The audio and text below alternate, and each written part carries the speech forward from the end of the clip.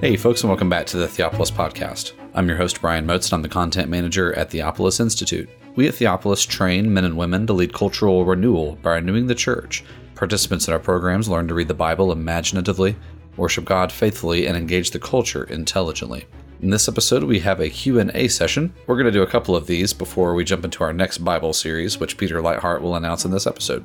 In this episode, the guys will be answering questions about the state of theological education, hyper or full preterism, references to Sheba in the Bible, as well as where James B. John and James Jordan differ in their work in the book of Daniel. We do have plenty of upcoming events that you can check out in the show notes. Next week, we will be having our intensive course with Peter Leithart in Pauline theology. We have an upcoming online workshop with James B. John and Alistair Roberts on biblical numerology. There will be a regional course here in Birmingham on May 19th and 20th. That'll be with Peter Leithart in the books of 1st and 2nd Samuel, 1st and 2nd Kings, and 1st and 2nd Chronicles. And coming up this summer, we also have our yearly Theopolitan Ministry Conference, our yearly feast, and the beginning of the next round of the Fellows Program. For more information about all of these events and to register, there are links in the show notes for you. With that, we want to thank you so much for listening as always, and we hope that you enjoy this episode. And here are Peter Leithart, James B. John, Alistair Roberts, and Jeff Myers answering your questions.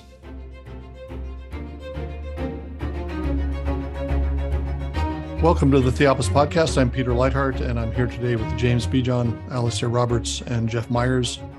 Brian Motes, as usual, is in the background. He's recording everything, and we'll edit it all together and make sure that it gets to you. Last time we finished our series on James Jordan's book, Through New Eyes. We've completed that series, and before we start another series, we're going to take a couple of episodes to answer questions that have been submitted by podcast listeners. So we'll be doing that in this episode and also in the next episode. And beyond that, we have all agreed in together. There's been a meeting of the minds, I think a work of the Spirit that's brought us to the conclusion that we should go ahead with the Deuteronomy podcast series. So in a few weeks, we'll begin going through Deuteronomy. That's a very large book, as you know, and so we may break it up into smaller sections, or we may get some momentum going and just want to get through the whole thing. But we do want to tackle a larger book from the law. We've done some smaller series on portions of the law, but this will be the first time we've tackled an entire book in the Torah, and we want to give that a try and see what we can come up with. That's coming up in a few weeks. But this week we're starting with we're doing an episode on questions and answers that you all have submitted to us. First question I'm going to pose and to make a few comments before I open it up to the rest of y'all. One listener asked, what is the current state, or the future of theological education? And I have a couple of somewhat conflicting initial comments. And part of this is based on my own experience. I went to Westminster Seminary back in the middle 1980s of the last century, the 20th century. And I found it a really enriching time. And I found it, and I think I had the kind of experience that would be hard to replicate in another kind of setting. And there are two sides to that. One is just the opportunity to focus in on theological study without distractions. I had the benefit of not having to do a lot of work. I had some money to support me and my family. I didn't have to do a lot of work, so I wasn't working my way through seminary. That was a benefit. And I was able to basically spend my full time studying theology. And that kind of focused study, I think, pays rewards that it's hard to get if you're trying to do a seminary on little bits and pieces, or you have to work, or you spread it out over a number of years. I was at Westminster for 3 years and basically just studying the whole time. That's one side of it. The other side is the instructors. I was privileged to take my New Testament courses, Pauline theology courses, with Richard Gaffin, who is a longstanding figure in Reformed theology and Reformed study of the New Testament. And there's nothing quite like sitting in a class, listening to somebody lecture on Romans, somebody who has spent basically their entire adult life studying that part of the Bible. And every class was like that, of course. You have people who are studying certain sections of the Bible who've made that a specialty, and they have a depth of understanding and a depth of knowledge and insight that it's hard to replicate. Vern Poythress was another. I took hermeneutics from Vern Poythress and some other courses from him. And again, somebody who's been thinking about hermeneutics, language, and has done it in a depth that it's hard to replicate outside of that kind of academic setting. So that's on the plus side. The minus side, which I think a long-standing issue for seminaries, it's never been a real viable financial decision to pull up stakes from your hometown, from your home church, stop working if you're working, and spend tens of thousands of dollars to go to seminary for a few years. If you pull up stakes and go to law school, then you have the prospect of being able to pay off law school debts because you're going to be a lawyer, presumably at the other end. If you go to medical school, then you have some prospect that you're going to have money to make. But you go to seminary, students get into sometimes significant debt going to seminary, and then they don't have the opportunities to get into positions. The number of positions that are high-paying positions in churches are much smaller than the number of high-paying positions proportionally much smaller than the high-paying positions in medicine or law or some other profession. So I think that's one of the drivers. There are other drivers, of course, for the current crisis of seminaries, but I think there's a long-standing economic crunch. And as other opportunities for theological education have opened up, people have jumped at the chance to avoid that financial crunch and get their seminary training otherwise. I suspect that in the next few years, we'll see a large number of Christian colleges either scaling back and seminaries either scaling back considerably or closing. We've already seen signs on that front from King's College in New York. It seems likely that they're moving towards closing. There are a number of others that I think are moving in that direction. The economics and the demographics aren't there anymore. There was the drop in birth rate is going to start to hit a number of colleges. There was a sudden dip, and I think colleges need to factor in that, among other things. Also, we're living in a very different cultural situation where I think the sorts of opportunities that there were in universities in the UK and elsewhere to have theology departments that were hospitable to conservative scholars, that may be drying up. I think it's worth noting the number of evangelical leaders who studied in the UK or in Europe to do their PhDs, and that has been a very important context within which the American evangelical mind and the evangelical mind more generally has been forged. And so the loss of that, I think, will be quite considerable. Alan Jacobs has talked about the character of what he terms the subaltern counterpublics, the sort of groups that evangelicals set up as their own protected contexts within which they can engage in thought that is less provided for within the wider society, which is no longer so hospitable for them in their elite institutions. And that, I think, has the effect of siloing a lot of evangelical thought. So a lot of good thinkers will find themselves in contexts where they're just restricted from expansive conversation.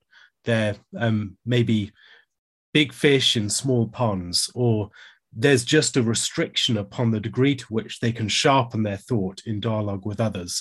So I think all of these will be dynamics that we'll feel the effect of in the future.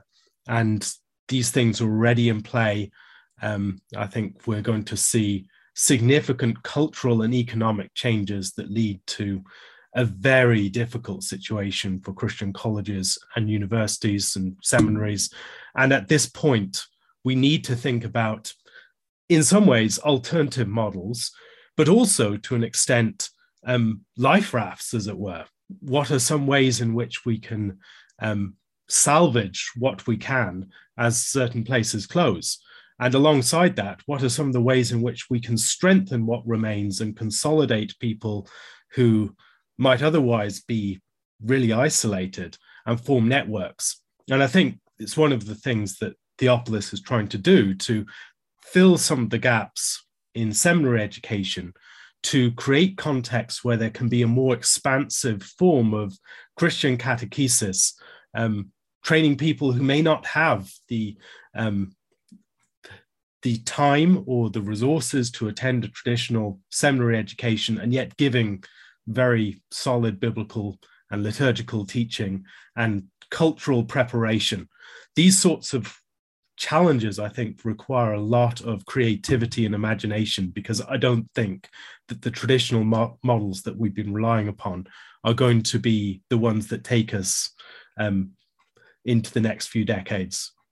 And that's too bad in many respects, not in all, but in many, because I will echo what Peter says. Just my seminary education in the 80s, just almost kind of a monastic feel to it.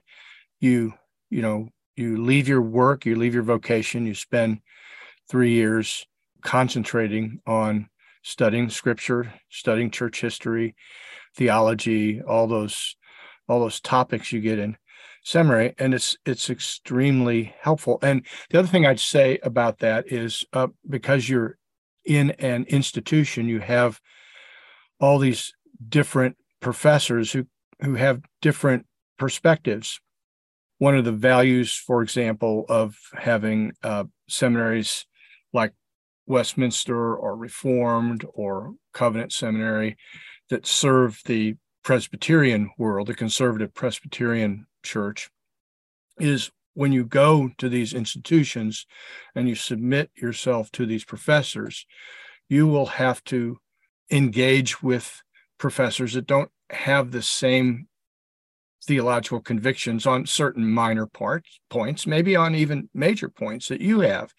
But when you interact with them, when you sit and learn from them, when you hear their arguments and their perspective, you're getting a taste of what it's like to live in the larger church. Because if you're going to be a good churchman, not everybody is going to be on the same page as you in your presbytery or even in your church with your elders or other leaders in your church. So it's a very helpful discipline to have to sit in classes under professors and interact with them, and also with other students who you disagree with on certain points. And that in itself is helpful, not just in terms of intellectual, formation, but also just in terms of learning to live with brothers who have slightly different perspectives on things. So that's one thing that's really helpful for theological education. Also, I suspect that this question is about, the training of pastors, theological education for pastors, but there's also the question of just advanced theological education. And I don't see how that can happen apart from your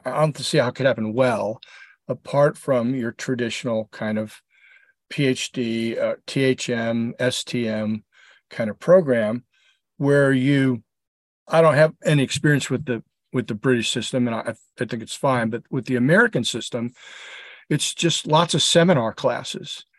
And seminar classes, in my experience, have been extremely helpful for me. It's, you sit, and to do away with those or somehow make those online or Zoom or whatever, or decentralize that. I mean, you go somewhere and you sit with a professor around a table with 5 or 10 other students, and that kind of intimate setting, talking about, whatever topic it might be, whether it's a Bible book or a theologian or a series of books or whatever, is enormously productive and fruitful. It's challenging.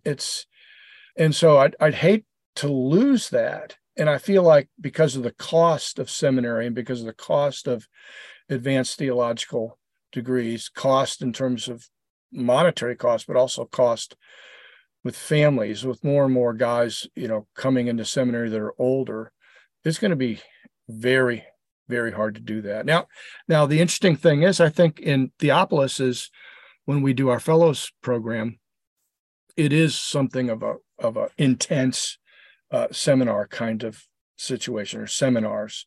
And I think the guys who go through that that's very valuable to them. I think that's helpful. The other thing that comes to mind too is I've noticed that, and this is related to my first comments, my first perspective on this, is that guys that have a very non-traditional local church-centered mentorship with a pastor tend not to be as knowledgeable about other diverse theological perspectives, tend to be somewhat narrow in their convictions and in their practice. Once again, because they're not interacting with others. And so they end up having problems, because if you're trained in one local church and then you get called to another local church, it's not like that church, because you haven't experienced some of the diversity within your denomination or within your fellowship, whatever ecclesiastical commitments you have. It's very difficult. And I've seen guys, lots of guys actually, fail miserably because they haven't been trained. They haven't experienced enough of the diversity within the churches to be able to navigate that successfully. Again, one of the benefits of having a in-house, in-residence theological training for, at least for pastors. Yeah, I think that last point is sobering, because it does seem like that's the trend, or a trend, that is to have local pastors that are mentoring future pastors within their own ranks, and with the resources that you have, the resource you have on the web, courses are available in various venues, so they can get a taste of other people and other people's perspectives.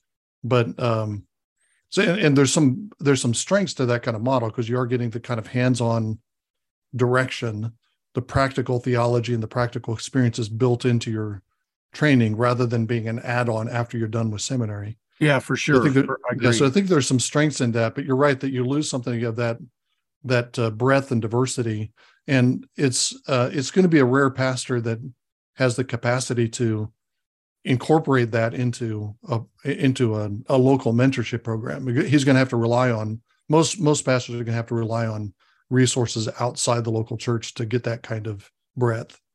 Yeah, and I'll just add to that. That's the downside, of course, to the traditional seminary model. Is I've seen this happen over and over again, where guys in seminary just focus on books and on reading and on tests and on papers. The intellectual side, which is important, I think, is very important in seminary training, but they neglect any sort of ecclesiastical training in the church. I've had guys over the last 30 years here in St. Louis come to me in their senior year and want to do an internship. In the middle of their senior year, I'm like, where have you been going to church? Well, we've been going here, there, hop, skip and a jump, various places. Oh, well, wait a minute. I'm not going to take you on as an intern because you haven't been here for a while. People don't know you. I don't know you. You waited way too long. And guys end up doing that, so that when they graduate, they might have they might have met all the basic requirements of field education or internship, but they really haven't worked in the church. They really haven't been mentored very well by a pastor, because they've been so focused on their academics in seminary. And that's a weakness in the traditional model. I grant that. I think one thing we could also think about is we're thinking very much about theological education as training for pastors and advanced theological education. But I think there are new possibilities and a greater extent for lay theological education than there has ever been before. Access to literature, access to podcasts, to lectures, to organizations that provide material that is really suited for interested lay parties. And I think we'll also see in the future a growth in lay education, even while there's a dearth in pastoral education. And that might lead to its own sorts of problems, where you'll be more likely to have pastors who do not have the breadth of education to deal with some of the sources and the sorts of influences upon many of the people in their pews, who are reading and being exposed to a far wider breadth of material than they would have been in the past. Well, I think that's exactly right, and that's also a challenge too. We want our members to be theologically astute, but unless what is available to them on the net is curated in some ways, it can lead to all sorts of problems. I mean, in the last, say, 3 or 4 years, I continually have to deal with people coming to me and say, "Hey, Pastor, I read this, and this seems right to me." And I'm like, whoa. That's not right. Where'd you get that? And why did it lead you here? And putting out these, potential, heretical kinds of forays, that these members are getting. I'm like, whoa, be careful. This is not good. And well, yeah, but look, it's on the net, and look at all the people that subscribe, and whatever. It is a challenge for pastors to try to figure out how to do that, how to figure out how to lead your congregation when everything is open to them. And depending on their personality and their background and their education, they can be easily misled. And, nobody wants to restrict. I certainly don't want to restrict what people have access to. But the question is, how do we funnel people into the best kinds of resources so that they won't get trapped or led astray by all sorts of other nonsense on the net? Yeah, that's right. I mean, I did quite a long theology course with Steve Jeffrey, actually, who probably a number of you here know, which was excellent. I think he's just a brilliant teacher with that kind of thing, and superbly knowledgeable on the thing. But one of the many encouraging things about that was the fact that many people from his church were kind of going through that same course and doing certain terms perhaps, and then dropping out for one and coming back. And it was structured in such a way that you could do that. So if you couldn't commit to kind of 3 solid years, you could sort of pick and choose different modules and swap in and out. But then the other thing was that, so I didn't go to his church, but when I expressed an interest in going, he wanted to get in touch with my elders and find out a bit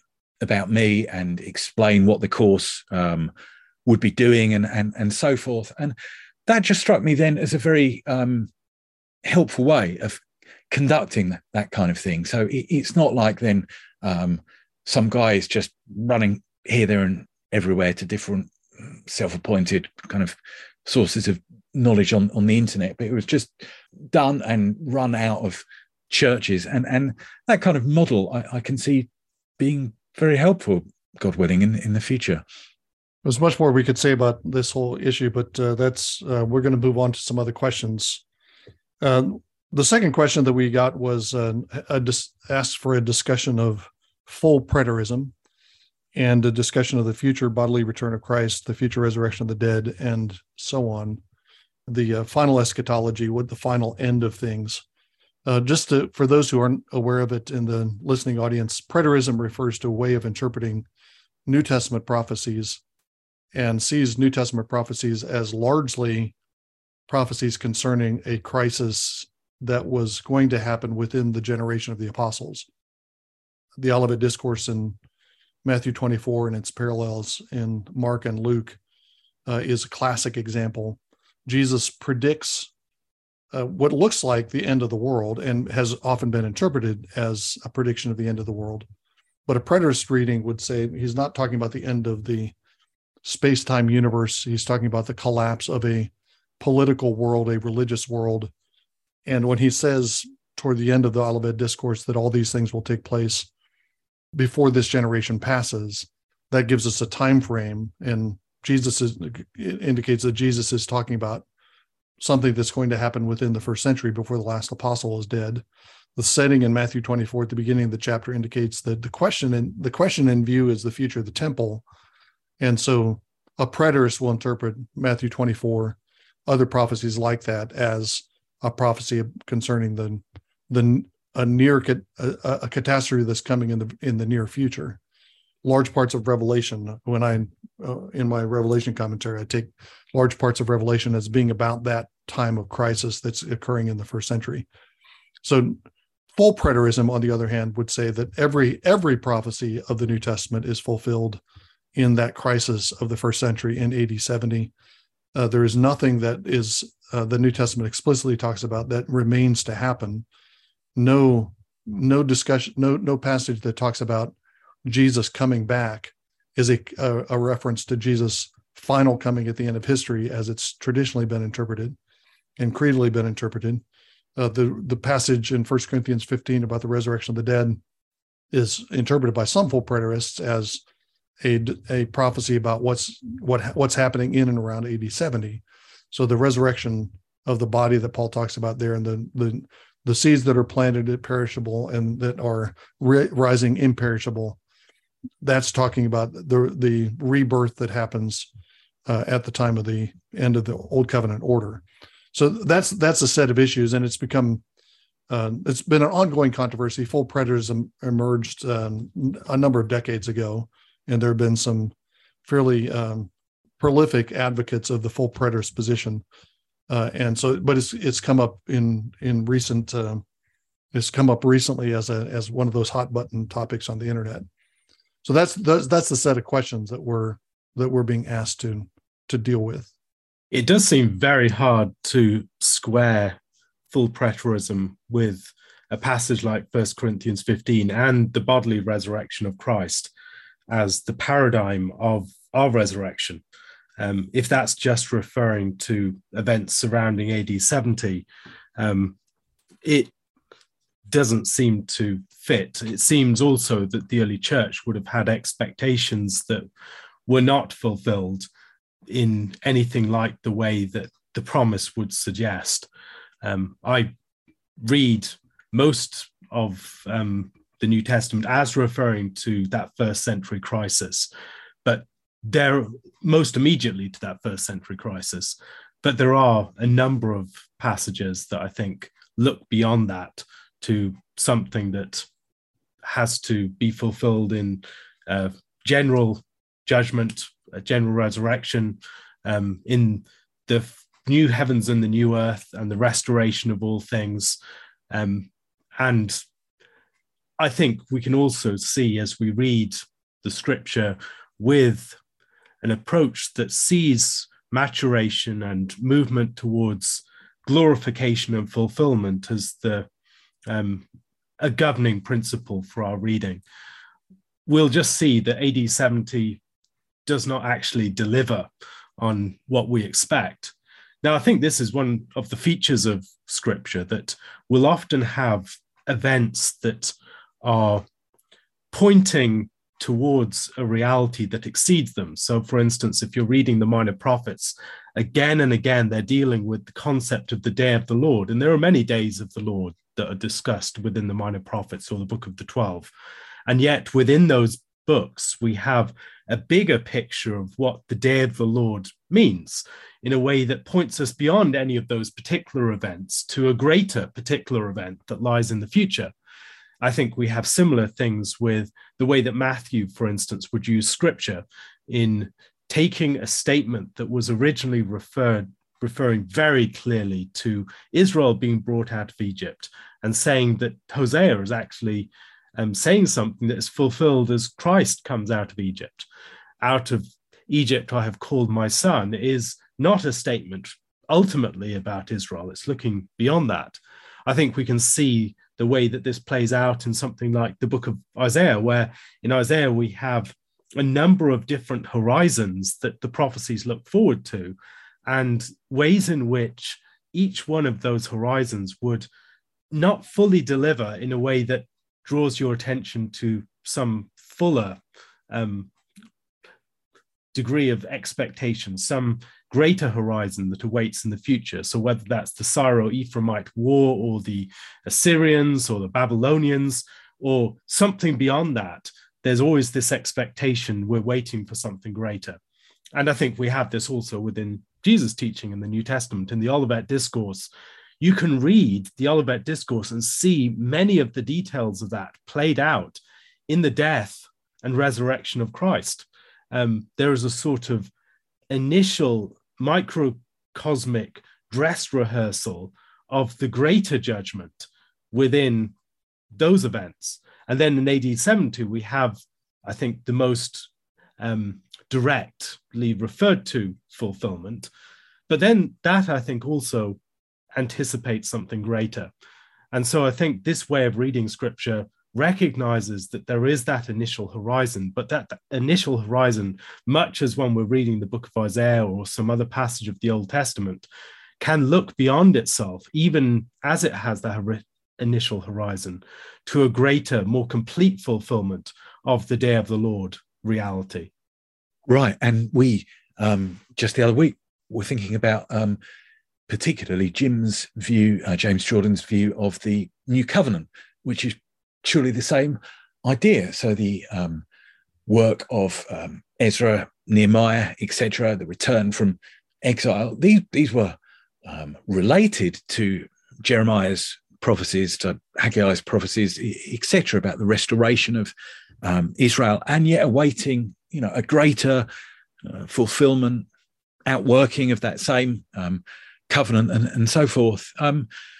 Something that I was interested to come across and slightly surprised to come across, and I hope I'm representing him correctly, but as we were going through Jim's book, it seems to me that he sees the Olivet Discourse passages, so the skies darkening, the stars falling, etc. He sees Matthew's reference to that shaking of the heavens to be AD 70, and then Luke's use of that to refer to a kind of later echo, a kind of similar judgment on the world at large rather than Jerusalem. And I think you kind of need something like that, because where are we? Beforehand, it's the fall of Jerusalem. When you see Jerusalem surrounded by armies, no, its desolation is near, and that's described, and they will fall by the edge of the sword and be led captive among the nations until the times of the Gentiles are fulfilled. And then there will be signs in the sun and moon and stars, and on the earth distress of nations. And so there it seems you need this, the Jews being led away and the times of the Gentiles being fulfilled, and then this tribulation coming. And I think Jim referred to that as a kind of judgment starts at the house of the Lord, if you like, and then there are later echoes on a broader world stage, which seems to be very much the kind of thing you're talking about, Alistair. Yeah, that's helpful, James. And also, Alistair, it seems to me evident that the future bodily resurrection of the dead for humanity is not really based on any one particular proof text, although there are pretty serious contenders for being a proof text, like 1 Corinthians 15 or Colossians 1, where Jesus is the first fruits. But it's the whole of the New Testament scriptures. It's an argument that's built up from many places, and exactly as Alistair, you mentioned, exactly like what the gospel writers, what Paul is doing when he's reasoning that Jesus is the Messiah, or that Elijah is the messenger to come. They build up an argument from multiple passages. They don't just take one proof text and show us how what's happening in John the Baptist or in Jesus makes such good sense of the whole story and all the prophecies. It all just kind of comes together. And I think that's also the case with the bodily resurrection of Jesus and of believers as well. One passage that people like to point to is that passage in 1 Corinthians 15 where Paul says, flesh and blood cannot inherit the kingdom of God. And it seems like I've had this happen to me just even recently with someone in the church. Well, that means that there's going to be no physical resurrection of material humanity. The problem is it sure does seem like flesh and blood there is just a way of referring to, ordinary, corruptible, decaying human existence, the present physical humanity, which is mortal. And it fits with the argument that Paul's making in 1 Corinthians 15 much better than somehow that being a denial of any kind of physical human body for future believers. I'll just say that. Yeah, that seems right to me, Jeff. I mean, it's been stressed at the start of the chapter, hasn't it? The details of Jesus, that he died and that he was buried and that he rose on the third day. And that is so clearly looking forward to the planting of the believer's body and then it's being raised incorruptible. As Alistair says, the way in which those two things are united and joined together, and you can't hold to the resurrection of one without the other, it becomes so hard to interpret one as physical and one in a slightly non-physical way. And I would take there the idea of raised a spiritual body to do with kind of orientation or glorification rather than kind of materiality or immateriality. Think of kind of how Paul's used that term earlier. The spiritual things are understood by the spiritual man. It's to do with his orientation, I would say. Yeah, well, that has to do with the Holy Spirit. I think I'd remind listeners to go back and read Richard Gaffin, that Peter mentioned him earlier, his book on the centrality of the resurrection. But wait, I think that book has got a new title, doesn't it? Perhaps. Yeah, Centrality of Resurrection, written back in the 70s. And this deals with all those issues. And one of his arguments there is that the spiritual body that Paul talks about here is a body that's controlled and by the Holy Spirit without limitation. And I think that's the way to understand that. But again, with this whole debate,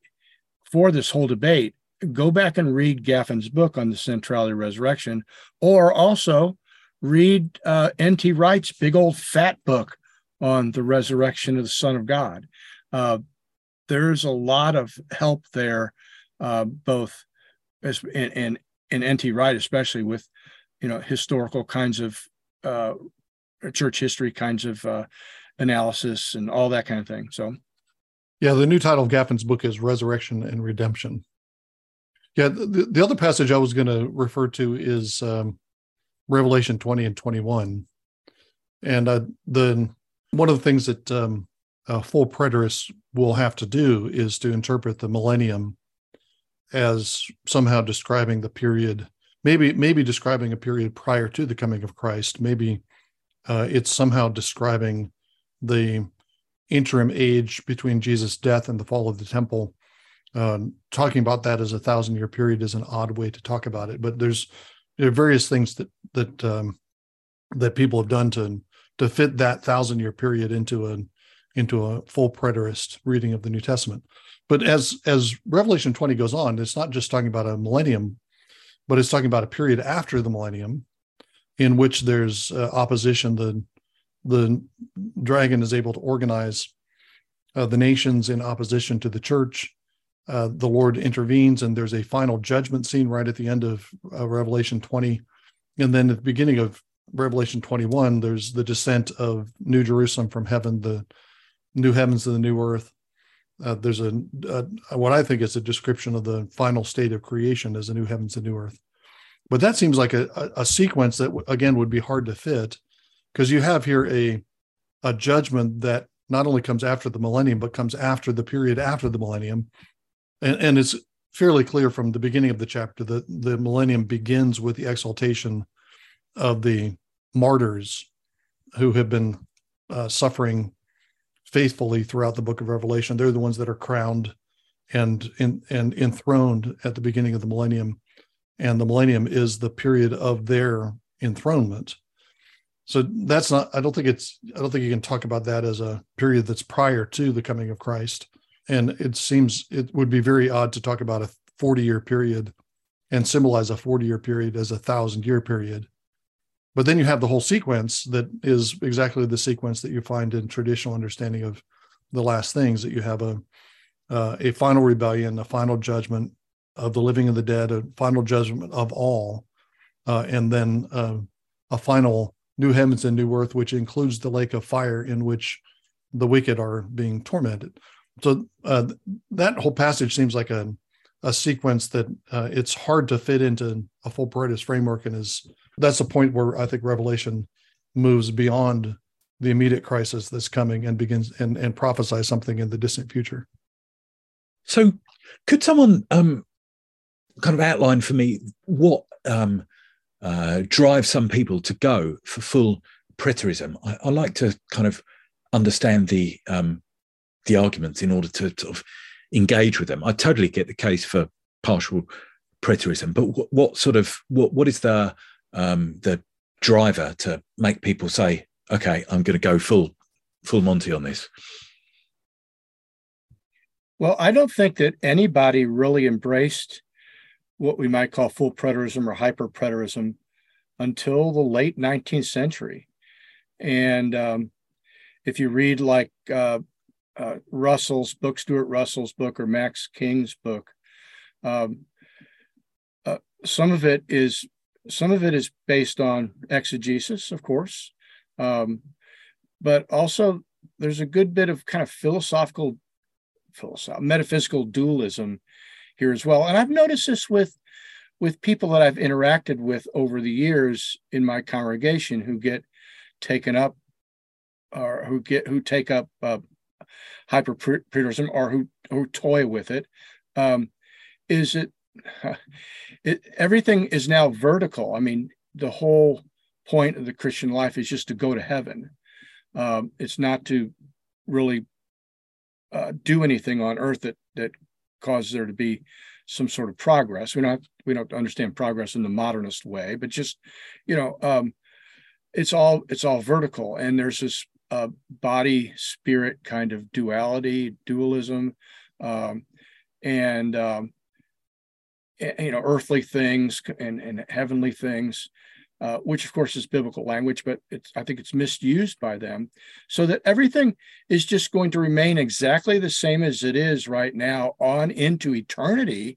People being born, people living, people dying and going to heaven, and it never ends.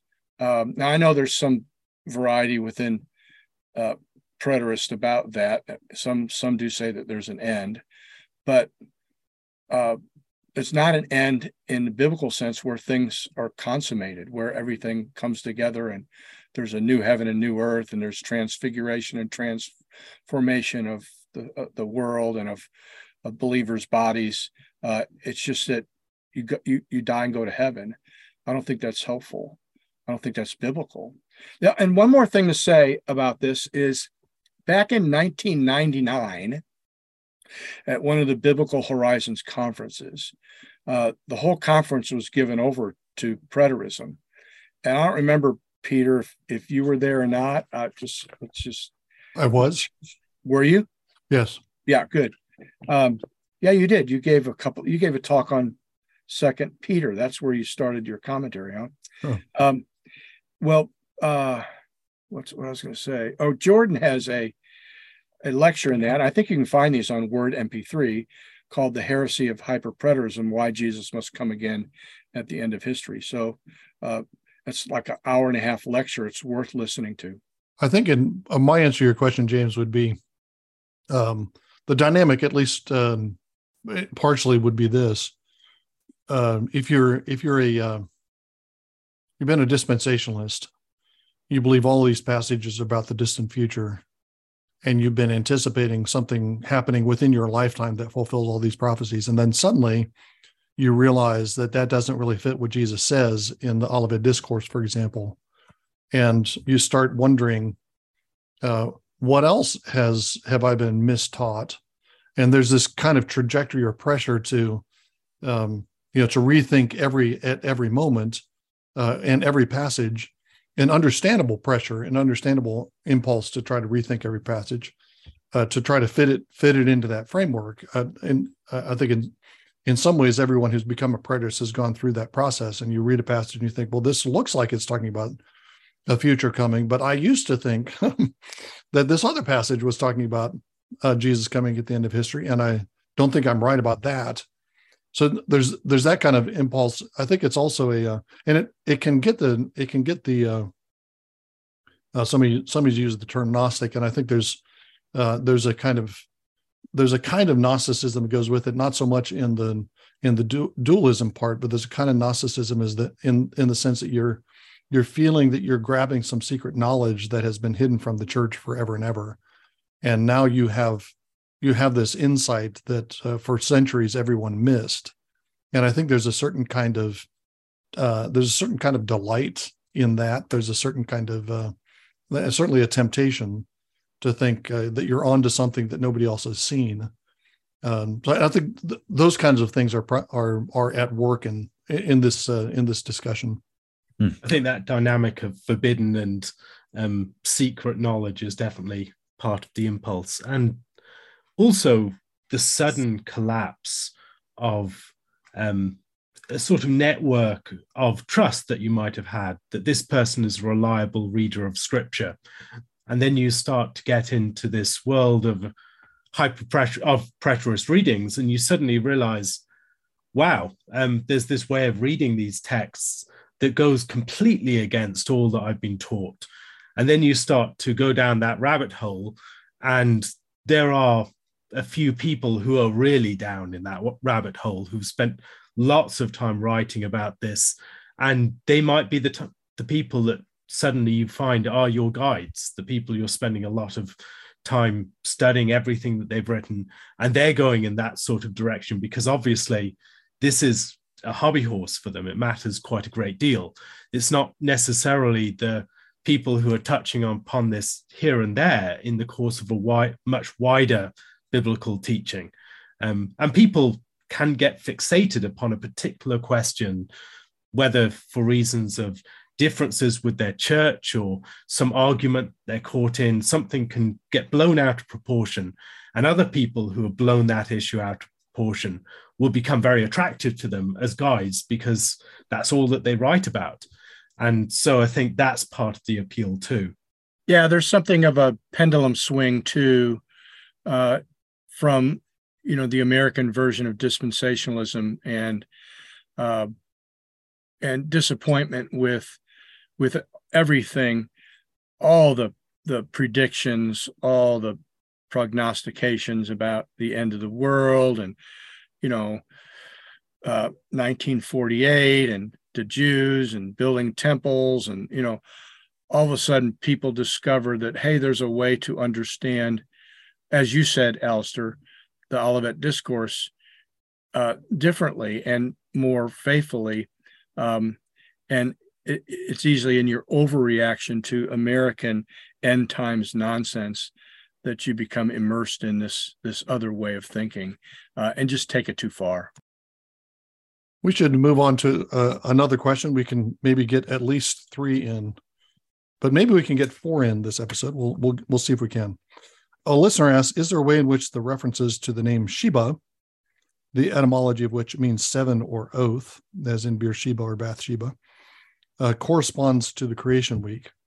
I dabbled a little bit in this. I don't feel like I've got a good handle on what might be going on, if anything. But I think one thing to note right at the beginning, and then I'll turn it over to our resident names expert, Mr. Bijan.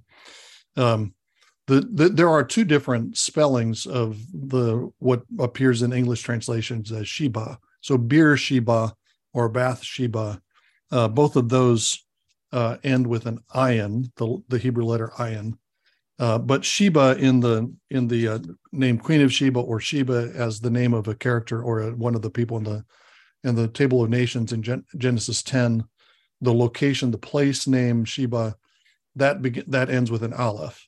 So it's the first of those, the Sheba with an ayin, that is connected with the word seven. So Beersheba is the well of seven, and that's connected with the narrative that surrounds it in Genesis 21.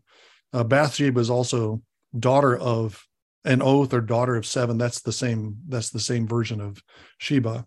But I think in those places where you have Sheba with the ayin and it means seven, then you might have some play with the with that numerical understanding of the word. I didn't find any places where the other word with the aleph has seems to have a punning relationship with the number seven, but I might have missed some passages. James, you got any thoughts on those names? I've got a few vague thoughts. I mean, I was intrigued by the question, and I'm glad that you've mentioned, Peter, that these are kind of spelt differently in Hebrew, but that doesn't mean that there can't be some connection between them. I sometimes kind of hear people who seem to be these sort of self-appointed gatekeepers to what people can say about Hebrew names and so on, and don't really want to get into that. I remember, I think I'm right in saying this, I think it was someone who made a criticism of Alistair and Andrew Wilson's book on, what's it called, Echoes in Exodus, which I think is superb, about their likening the Haran of the person Haran with the place Haran, and saying you can't compare these because they're spelt differently in Hebrew. And I mean, okay, they are, but I mean, connections between names like that don't just have to be these narrow etymological connections. They can be sort of sound based, they can be sort of semantically based. There all sorts of things can go on, and so I was trying to kind of think about whether there could be some connection here and between the Beersheba and the Queen of Sheba. And I was thinking that you've got a number of things here, a number of scenes or incidents that seem to bring together kind of sevens and or crowning sort of climactic moments, and the sort of flow of water in some ways. We obviously start in Genesis against the backdrop of a seventh day that's still open, in a sense. It's not closed with an evening and a morning, and it was. And we have the mist watering the earth and various rivers that are named. And so we have this kind of ascent of 6 days, if you like, coming to this climax in the seventh day. And then I'm borrowing a lot from the chapter we looked at in Jim's book here, but then as the biblical narrative unfolds, you get this majoring on water. So Abraham and Isaac are interested in water. They dig wells. They name those wells, just as the 4 rivers are welled. And the flow of water there seems to be connected to the outworking of God's promise. So when Sarah is taken into Philistine territory, she is barren, and in fact the wombs of the Philistines are shut. And we later learn that at that time the Philistines shut up, they blocked all the wells that Abraham had dug. But then with Isaac, all that is released and flows again. The line of promise starts to move again, and Isaac redigs wells. He redigs the wells that the Philistines blocked up, and he names the seventh, what might be the seventh well that he digs. It's at least the seventh well. It might not be exactly, but he names that Shiva, so the same sort of name as Sheba.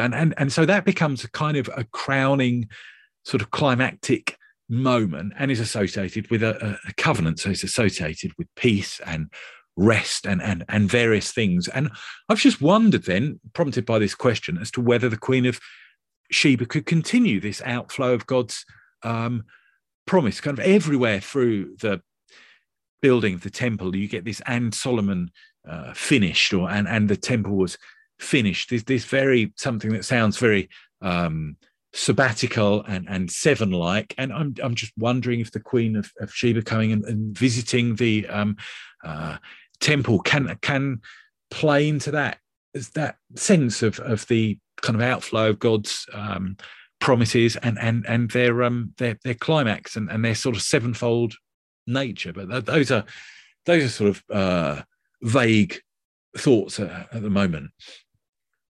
If I were to have some vague thoughts, they would be very much along, first of all, thinking about the sabbatical themes within the story of Solomon, where you have a series of events in which the kingdom is rising to its height. It's the 500th year after the Exodus. This is the Jubilee raised to the higher power. And then there's the Queen of Sheba coming in at the climax of that.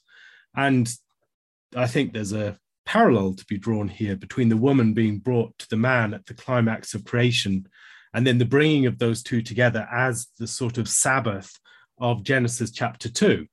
And so there is something similar there, that the Queen of Sheba is playing something of a sort of sabbatical role within that story. On the relationship between Bathsheba and Beersheba, I do find it interesting that the Beersheba story is in the context of a seized well with Abimelech, and that draws our attention back to the seizing of the wife by Abimelech. And if we think about the ways that those stories play off each other, the woman is connected with the well. And then in the oath that's made concerning the well, 7 ewe lambs are set apart, and they're taken by Abimelech as a sign about that the well is Abraham's. And I wonder whether there's something to be explored in the taking of the 7 ewe lambs and the seizing of the well, the seizing of the woman, and the story of David, and the fact that it's in the context of bathing that Bathsheba is seen, and she's compared to a ewe lamb by Nathan the prophet. Yeah, far be it from me, James, to present myself as a self-appointed guardian of what can and cannot be said about Hebrew names. By pointing out the difference of spelling, I wasn't intending to mean you can't have those puns that you were describing. I think that's absolutely, I agree with that. The thing that I thought of with Bathsheba, those are all very helpful comments. The thing I thought of with Bathsheba is that you have, that is the word 7. So there's this kind of sabbatical overtone to her name. She's the daughter of 7, or daughter of the oath. But what seems to be happening there, the relevance to the story there would be, it's kind of David has entered into kind of a premature enthronement, a premature Sabbath. He's not out on the field when he should be out on the field. Instead, he's taking rest, the rest that Uriah refuses to take. David is taking with Uriah's wife.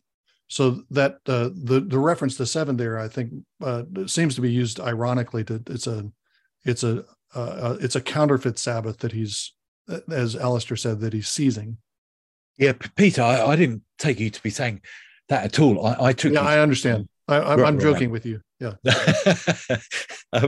Something else to throw in the mix, I guess, is think of the structure of Solomon's throne that he builds. These 6 steps leading up to the platform, the 7th upon which he's seated, and then perhaps the connection with Jesus in John 7, where you have this last day of the feast, this 7th sabbatical day, and then out of me and out of his heart will flow rivers of living water. So I wonder if there could be kind of something to all that as well.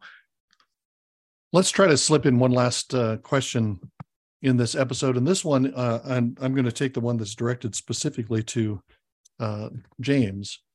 Somebody asked, what are the most important ways in which Bijan's exposition of Daniel differs from that of James Jordan? What passages of Daniel does Bijan see as fulfilled in the 1st century AD, or when does he see other passages fulfilled?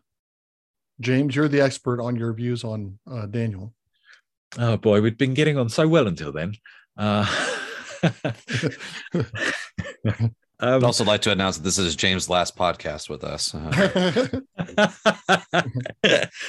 I mean, so honestly, I where is the question I'm just finding here? What are the most important? Well, I suppose I don't see any of the ways as particularly important. You know, I mean, we managed to work our way through Daniel, didn't we, without any nasty, bitter brawls and verbal. Well, not the way the rest of us remember it, James. But go ahead.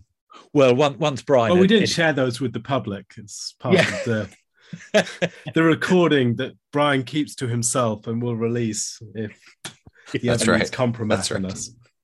Which halves the length of every episode once the arguments have taken out. I mean, maybe I could sort of state my view minimally, like this. You know, I don't have a view of prophecy where kind of almost my decisions are made for me before I come to the text, because I kind of know, quote unquote, that the prophetic horizon of all this must be some weird end times thing to come, or it must be first century or whatever.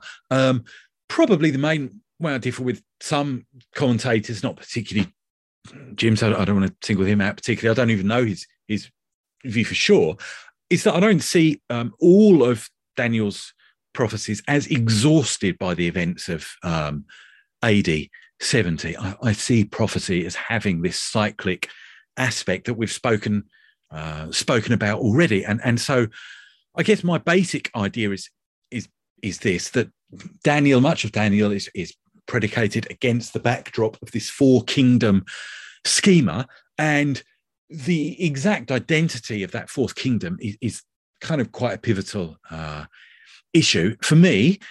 With the coming of Christ, everything in the world changes. I don't think that would kind of part us, but history enters this new phase. Satan falls from heaven. The demonic realm is stirred up with Christ's resurrection, and a new body, the church, is raised and formed. And it's that whole phase of history continuing to the bodily return of Jesus that I see as pictured in Daniel's 4th kingdom. And so whereas the opposition in, I don't know, Psalm 2, let's say, would be the nations raging against Israel, against the Jewish Messiah, in the book of Acts and various other places, we see that idea reapplied to a kind of division internal to Israel. The division is not between Israel and the Gentiles anymore, but between those who are members of God's kingdom and those who have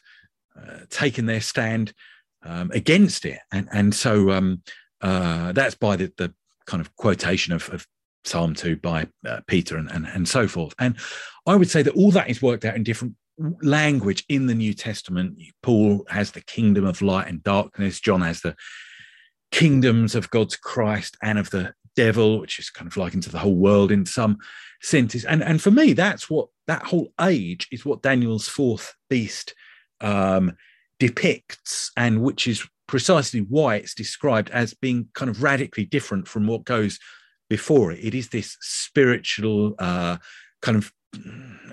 this spiritual battle, and so whereas the previous kingdoms are all named, you know, Babylon, Persia, Greece, etc., this 4th beast doesn't have a name. It's not likened to known creatures like a lion, a bear, and so forth. It's this otherworldly thing, and it's got an iron and a clay element to it, you know, a human and demonic aspect. And so for me, because I have that 4th kingdom as this ongoing entity that goes beyond the 1st century, I guess I am free, as I see it in my mind, at least, to have any of Daniel's prophecies, in theory at least, to have this yet future fulfillment. So I could have these 10 kings, for instance, as referring to some powerful confederacy in a day to come. So I mean, that's sort of broadly where I am, I guess. Thank you again for enjoying this episode of the Theopolis Podcast. For more information and for more content from Theopolis, you can check us out online at theopolisinstitute.com. We release new articles every Tuesday and Thursday on our blog, so you'll want to make sure to look out for those. You can also find us on Twitter at _Theopolis and on Facebook if you just search for our name. If you've been helped, sharpened, and encouraged by this podcast, we'd really love it if you would go to iTunes and leave us a review. It just takes a few seconds, and it really will help us along in getting our content in front of new listeners. That's all for now, friends. We really look forward to being with you all again in the next episode. And as always, thank you so much for listening.